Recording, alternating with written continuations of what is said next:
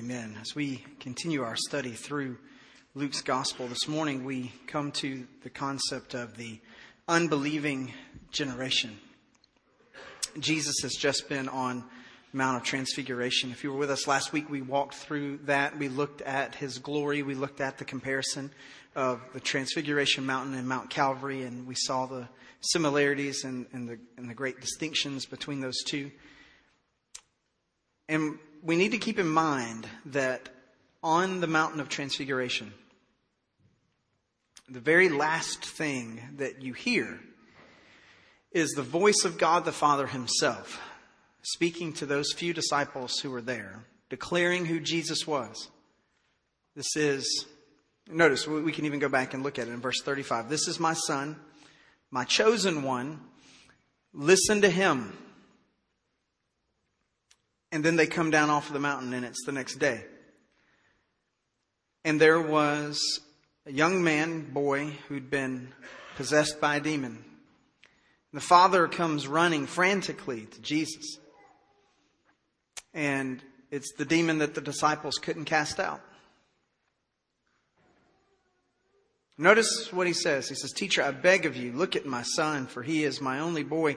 And a spirit seizes him, and suddenly he screams, and it throws him into a convulsion, foaming at the mouth. And difficulty, he leaves and mauls him as he leaves. And I begged your disciples to cast it out, and they could not. This is right after the Transfiguration. It's right after the display of the glory of Jesus. It's right after the declaration from heaven that Jesus is the Christ and that he is to be attended to and listened to.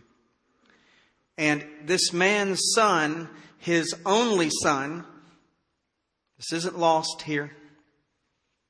It's with intent that it was set up this way, is suffering at the hands of another. We have no indication in the text that this child had necessarily done anything wrong to invite this wickedness into him, but this wickedness had come into him from the outside. There was something outside of himself that had come into him that was causing him to suffer. Friends, this should not be missed. The tie-togethers that Luke is using here should not be missed. And the disciples could do nothing about it. They could not help this person. Nothing they could do. Now, I don't know all the specifics of everybody's careers here in this room. But I do know that some of you have the kind of work where you sometimes are faced down with the troubles of another. Whether it's physical troubles and you're in the medical profession, or it's legal troubles and you're in the legal profession, or it's emotional and psychological troubles and you're in a counseling field, or your work just generally puts you in the pathway of people who may be trusting enough to express their deep concerns and troubles to you, hoping that you can help. And I know that some of you who have careers like that, where sometimes you have to help people face down difficult times, normally God in his grace and his kindness gives you the necessary skill sets to help someone.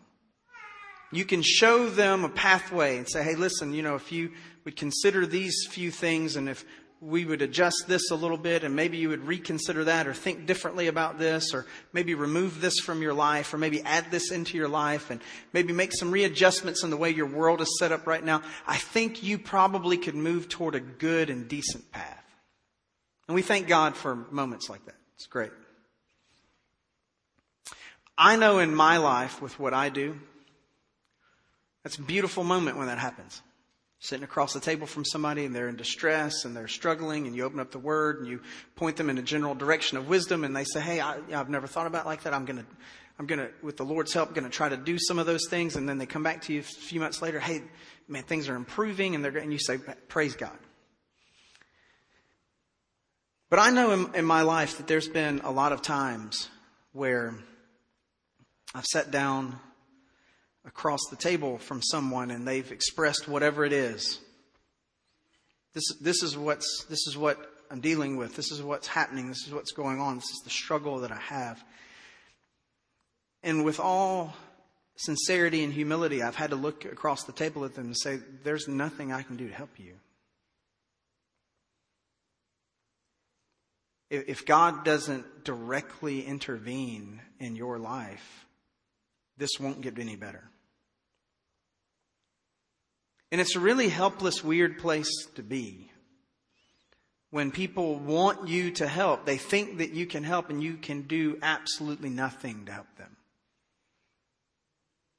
And this is where the disciples were. This man had come to the disciples. The disciples, remember the story, they'd been sent out. Just not many chapters ago. Jesus said, I'm going to send you guys out and you're going to have power over demons. You're going to have power over sickness. And they came back and they said, the demons even obey our voice.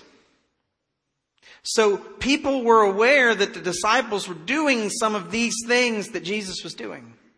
And so this guy, totally sensible, he goes, well, Jesus isn't here, but these guys are, and they've been doing some of this stuff, and they've been with him. Hey, can you help my son? And they tried, and they failed. They couldn't help. And so Jesus does something very uncharacteristic in this story. Very uncharacteristic. To this point, his most severe rebukes have been to the religious extremists of his day, who inappropriately mar the Word of God and the covenant of God to oppress people rather than to set them free. His most severe rebukes have been for them. His other rebukes have been to the demonic directly, rebuking demons to come out of people and overthrowing the darkness that is in the world. With the occasional rebuke for the lack of faith that his disciples might have, but usually that with a bit of sensitivity. Oh, you have little faith, or why do you have such small faith, or, these kinds of things. And he encourages them to trust God more. There's usually a gracious mercifulness underneath the backside of those rebukes. This is very uncharacteristic what Jesus does here. Jesus looks at everyone. The demoniac, the demon, the disciples, the crowd, the Father, everyone. And he rebukes them all. Notice what it says. Jesus answered and said, you unbelieving and perverted generation, how long shall I be with you and put up with you? Bring your son here. Now, I want to say, many of us have probably heard this story before. We've seen these words. We've read through this and we kind of blow by it. But I want us to settle in on how potent and unnerving what Jesus just said is.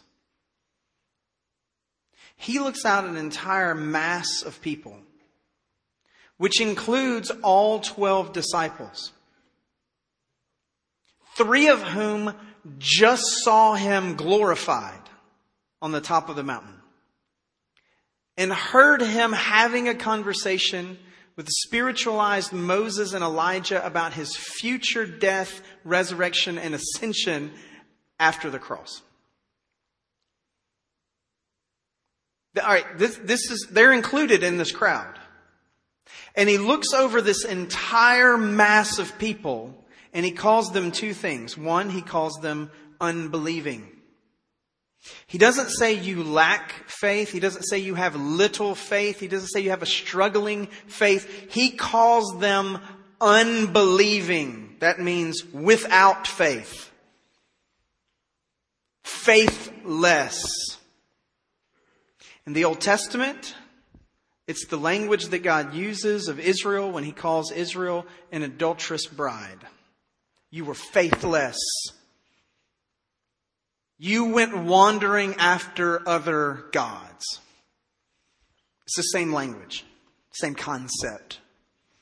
That's what Jesus just called everyone in the crowd, including his disciples. I don't know about you, but where I'm from, those are fighting words.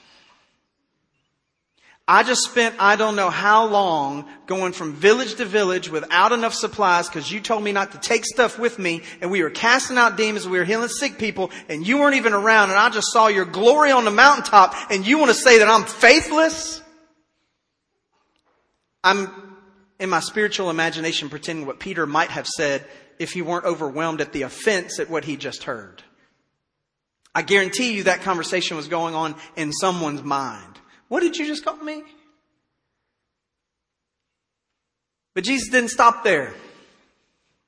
Not only did he call them unbelieving, without faith at all, faithless, he then calls them a perverted generation. Now, in our English terms, that word has come to be morphed into something that it doesn't exactly mean here. What that means in this context is crooked or twisted. It's the concept of taking that which is good and altering it just enough to where it still has the appearance of what made it good, but it's actually being used exclusively for that which is evil. And Jesus just called everyone in the crowd, including his disciples, part of a crooked, twisted, you take what's good and make it evil generation.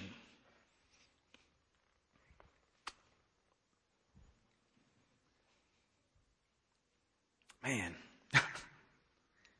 And then he asks a couple of questions. This is the thing I like about Jesus. His really hardcore sermons are super short. It'd be like if me or one of the elders got up here on Sunday morning and was like, you're all rebellious ragamuffins who are going straight to Hades. And then just walk, like that's what Jesus does. When he preaches like these aggressive, it's super short. So he makes this really aggressive statement. You are a faithless, twisted, crooked generation. Let me ask you a couple of questions. First question he asks, how long will I be with you? This is an incarnational question. Some of the disciples just heard the conversation he was having with the spiritualized Moses and Elijah about his departure from Jerusalem, meaning his departure from the world. He's going to be crucified, he's going to be buried, he's going to be raised, and he will ascend. And incarnationally, he will not be here anymore. This is like a real logistics question. How much longer am I going to be here? I'm giving you a job to do in the kingdom.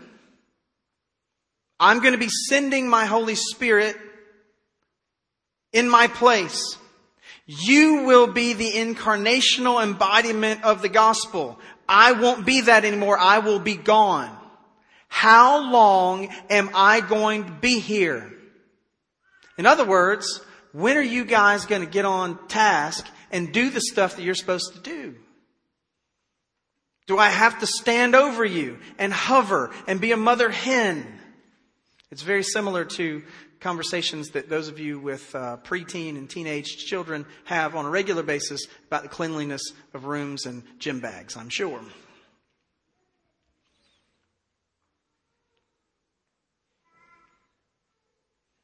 And then he asks another question, and it's a painful question. And how long will I put up with you? The language there is the language of endurance. How long am I going to endure you? Friends, there's a lot of bite in this. A lot of bite. Now, what the disciples don't realize is that the answer to the second question, and technically the first question, is forever. I will be with you forever, and I will endure you forever. But they're not aware of this fully yet. And so the bite of this is severe. It's severe.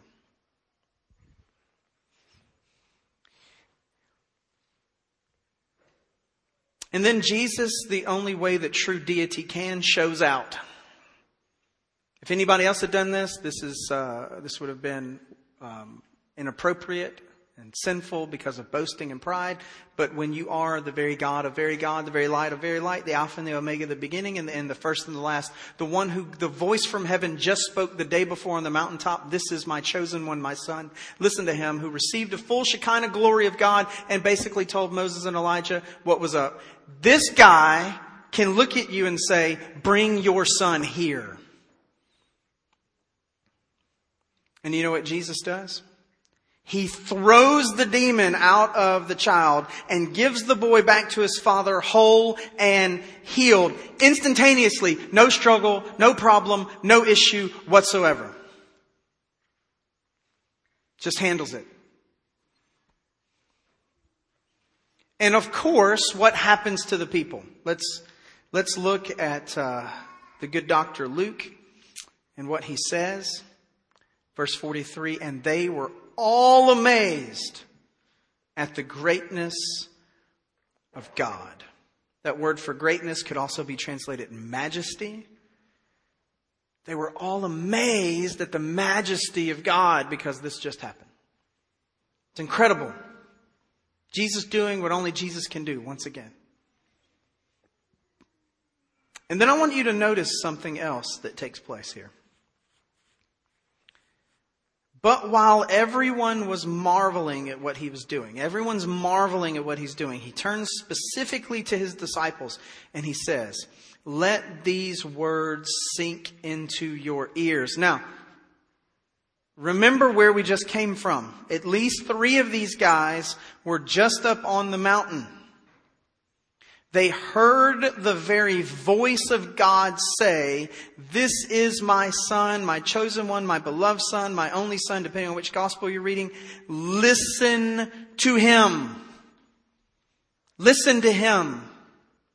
So the very first thing that happens after that story is told, by the way, it's also the very first thing that is spoken of in Matthew, and it's the very first thing that's spoken of in Mark. All 3 stories that have the transfiguration story are immediately followed by this story of the disciples' incapacity to throw this demon out, and Jesus having to rebuke them, and a call for them to attend to the words that Jesus is about to say and to give the end of the story away, their inability to listen and comprehend. Notice what he does. He says, I need you to listen to me. Let these words sink deep into your ears. The Son of Man is going to be delivered into the hands of men. Luke gives the shortened version. Over in Matthew and Mark, you pull it all together. It says, the full version, the Son of Man is going to be given over into the hands of wicked men. He's going to be put to death, and after 3 days, he will rise again. He gives the full story of the gospel when we bring all the gospels together. The full telling of what it is that's about to take place to him. And it says in every text, some version of, they didn't get it. They were grieved by it. They didn't understand it. They didn't comprehend it. And in at least 2 of the 3 versions, it includes something like what Luke says here, and they were too afraid to ask. They were too afraid to ask. There are certain things that are even concealed from the disciples. Jesus calls for them to pay close attention. I'm going to be crucified. I'm going to come back from the dead. They did not understand this. They were too afraid to ask. And God the Father had just spoken directly to at least 3 of these men, telling them, pay close attention to what this man is going to say to you, because he is the chosen one. He is the Messiah. He is my son. And what he says is of the greatest importance. And friends, in the gospel telling, please don't miss this. Every gospel writer who tells the story of the transfiguration, who has this voice from heaven, God the Father making declaration to these men who are on the mountain to give an affirmation of Jesus and to say you need to attend to his words. Every gospel that tells this story, the very next teaching words out of the mouth of Jesus are, I'm going to be crucified and I'm going to rise again. Friends, this is not without consequence. When God desires for us to pay heed to Jesus, to listen to His voice, to comprehend the fullness of His message, to yield ourselves to His majesty, what is it that is the most important thing that we should attend to out of the mouth of Jesus Christ? His death, burial, and resurrection. It's the very first thing He talks about after God from heaven tells these men, listen to what He has to say. And what does He have to say? He turns and looks at them and says, I'm about to be put to death and I'm going to rise again. And of all the things that the disciples ask about, who's going to be the greatest in the kingdom? Oh, they're not too scared to ask about that. Hey, what does this parable mean? They're not scared to ask about that. What's going to be the sign of your coming and the end of the age? They're not scared to ask about that. Of all of the ridiculous, snarky, small things that Christian people, believers of Jesus Christ, followers of Jesus Christ, who want to come after Him and know Him and seek Him and ask questions about Him, of all the things that we have the boldness to ask God about, the thing that they are most fearful to have a conversation with Jesus about is, what do you mean you're going to die and be raised again? They don't want to talk about that. I'm a little too afraid to ask questions about this. I'm a little unnerved right now about everything that's going on, and I don't want to go there. Why? Because a dead, buried, and resurrected Jesus is not on the radar for their understanding of the kingdom. A broken Messiah is not on their radar. No. Messiah doesn't die. That's not how this works. Remember even a little bit before. Luke doesn't include the whole story, but we know from the other Gospels. Jesus starts explaining this to them. And Peter rebukes Jesus. And what does he say? We know the story. Oh, no. That's not how this is going to go down. You're not going to die. And if you do die, we're going to die with you. It's war. He's being... It's real easy to be macho when you're inside the house and nobody's there with a sword. Super easy. So Peter's being macho man. He's a fisherman, not a soldier. Being macho. He's watched too many Rambo movies or something. I don't know. Just got done watching Tombstone. I'm your Huckleberry. Anyway, and he's just not ready for what Rome is about to do. Who's the first one to run away? Peter. Right. Super easy to be macho guy when there's nobody there. And you know what Jesus says to Peter in that conversation? Get behind me, Satan. You have no idea what the kingdom of God's actually about. If I don't do this, then nothing is worth anything. And so now they get to this place. Perfect opportunity for the disciples to open their mouths and say, yeah, I don't get it. Could you help me understand what it is you mean by this? I just heard the voice of your Father on the mountain, God Almighty. Like we just got an experience that like the prophets from the Old Testament got. We heard the direct voice of God and we didn't die. And He told us that we should listen to you and pay attention to everything you have to say. And you just said something that's really weird that we don't get. Would you mind breaking that down for us? That's not what they do. They let it slide. And they're afraid. And friends, I want to contend with you this morning that when we look past the death, burial, and resurrection of Jesus, when we look past the foundational truth that is the gospel, when we look past the foundational truth that is the essence of the kingdom of God, when we look past the foundational truth that allows for the abiding presence of the Holy Spirit in our lives, when we look past that truth which allows us adoption, redemption, reconciliation, deliverance, and we could throw all of the other blessings in there that you want. When we look past that thing that has transferred us from the kingdom of darkness into the kingdom of light and the beloved Son, the one that has taken us from the city of man in destruction, and ushered us into the city of God, and has us seated and feasting at the banquet table of the Most High. When we have our rags and our nakedness removed, and is now covered with the righteousness of Jesus. Foundationally, all of this is found in His death, burial, and resurrection. And when we look past that for any reason in our lives, we are now participants in the unbelieving, perverted generation. Friends, He didn't call them an unbelieving and perverted generation because they couldn't cast out the demon. He called them an unbelieving and perverted generation because He already knew that they were going to be too afraid to truly attempt to comprehend the foundation of the principle of the kingdom, which was the death, burial, and resurrection of Jesus Christ. Because that's the key. That is the kingdom of God. It's not the beginning of the kingdom of God. It is the kingdom of God. The person and work of Jesus, incarnationally on the cross and raised from the dead, is the kingdom of God. It is. Friends, it doesn't just get you in. It gets you in. It gets you through. It gets you to the end. It is the thing. And I know it frustrates some people. If you've ever sat in a pastoral counseling session with me, eventually the language of, well, Jesus and His death and His resurrection. And, Philip, what does that got to do with my marriage? Everything. What does that have to do with my wayward kid? Everything. What does that have to do with this jerk of a boss I have at my job? Everything. You have nothing of value in this life apart from the death, burial, and resurrection of Jesus Christ.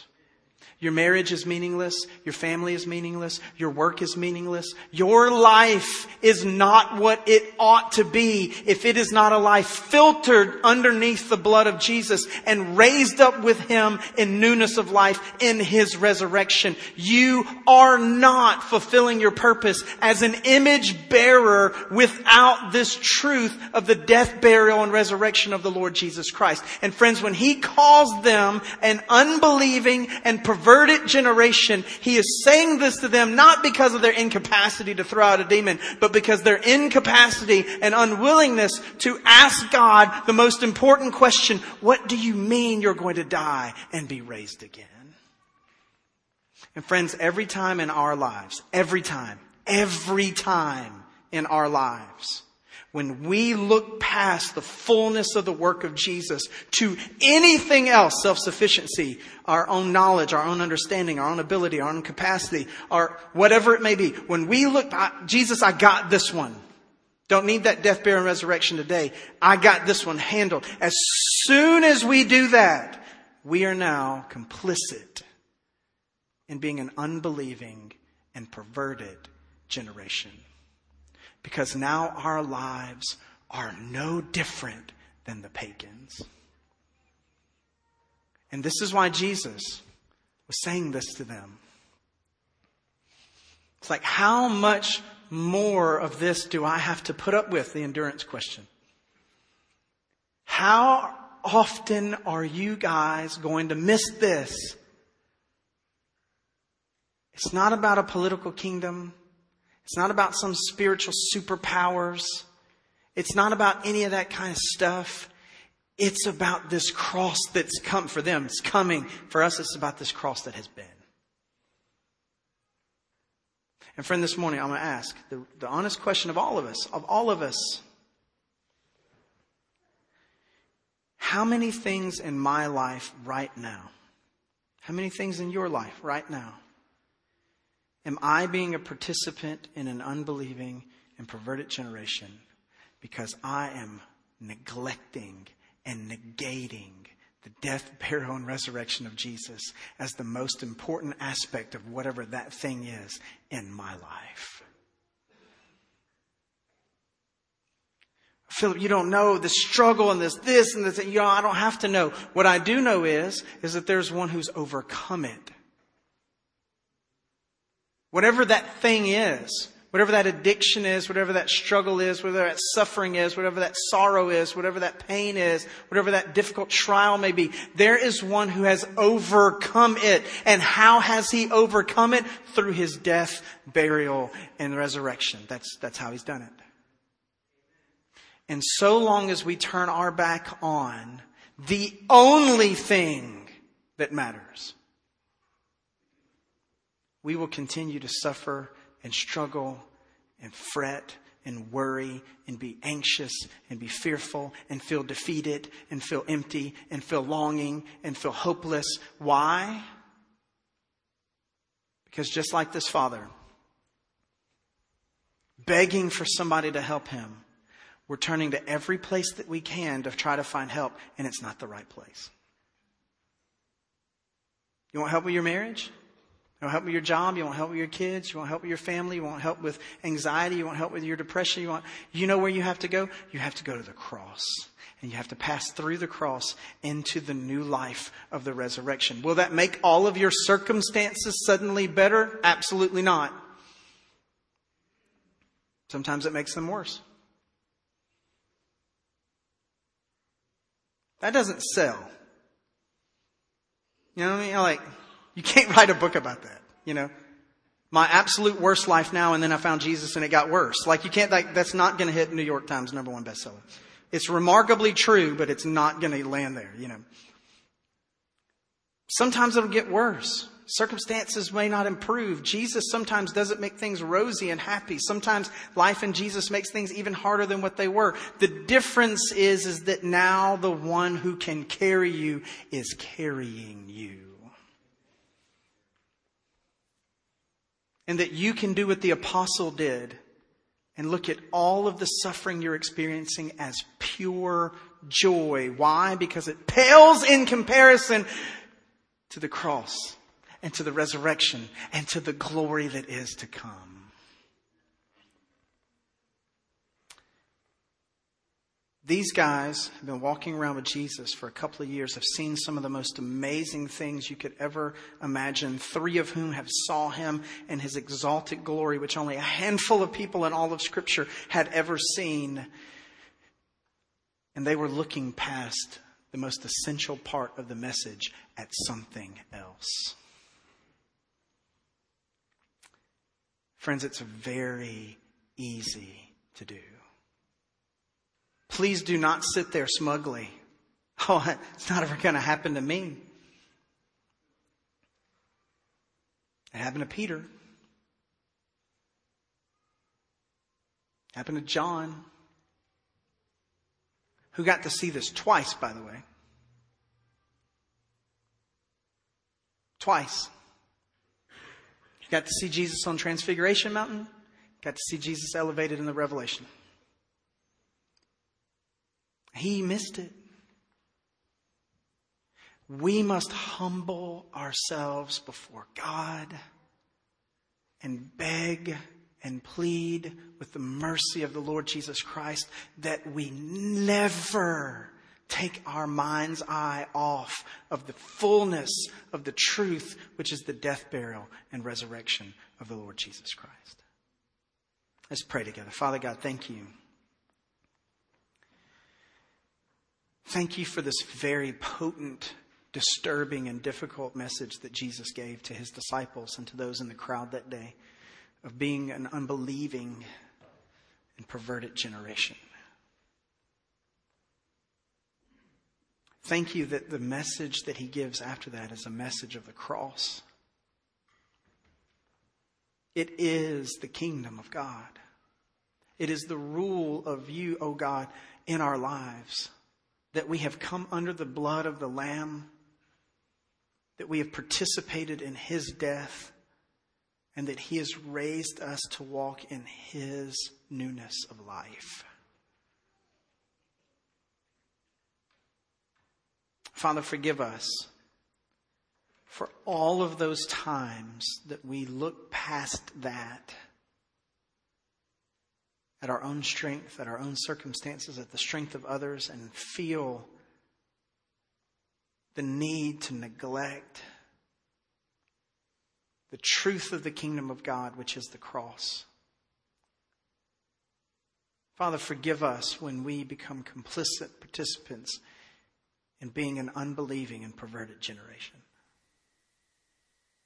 Father, help us, by your grace and for your glory, to be people who constantly keep at the forefront of our lives the only true hope any man, any woman, anywhere has.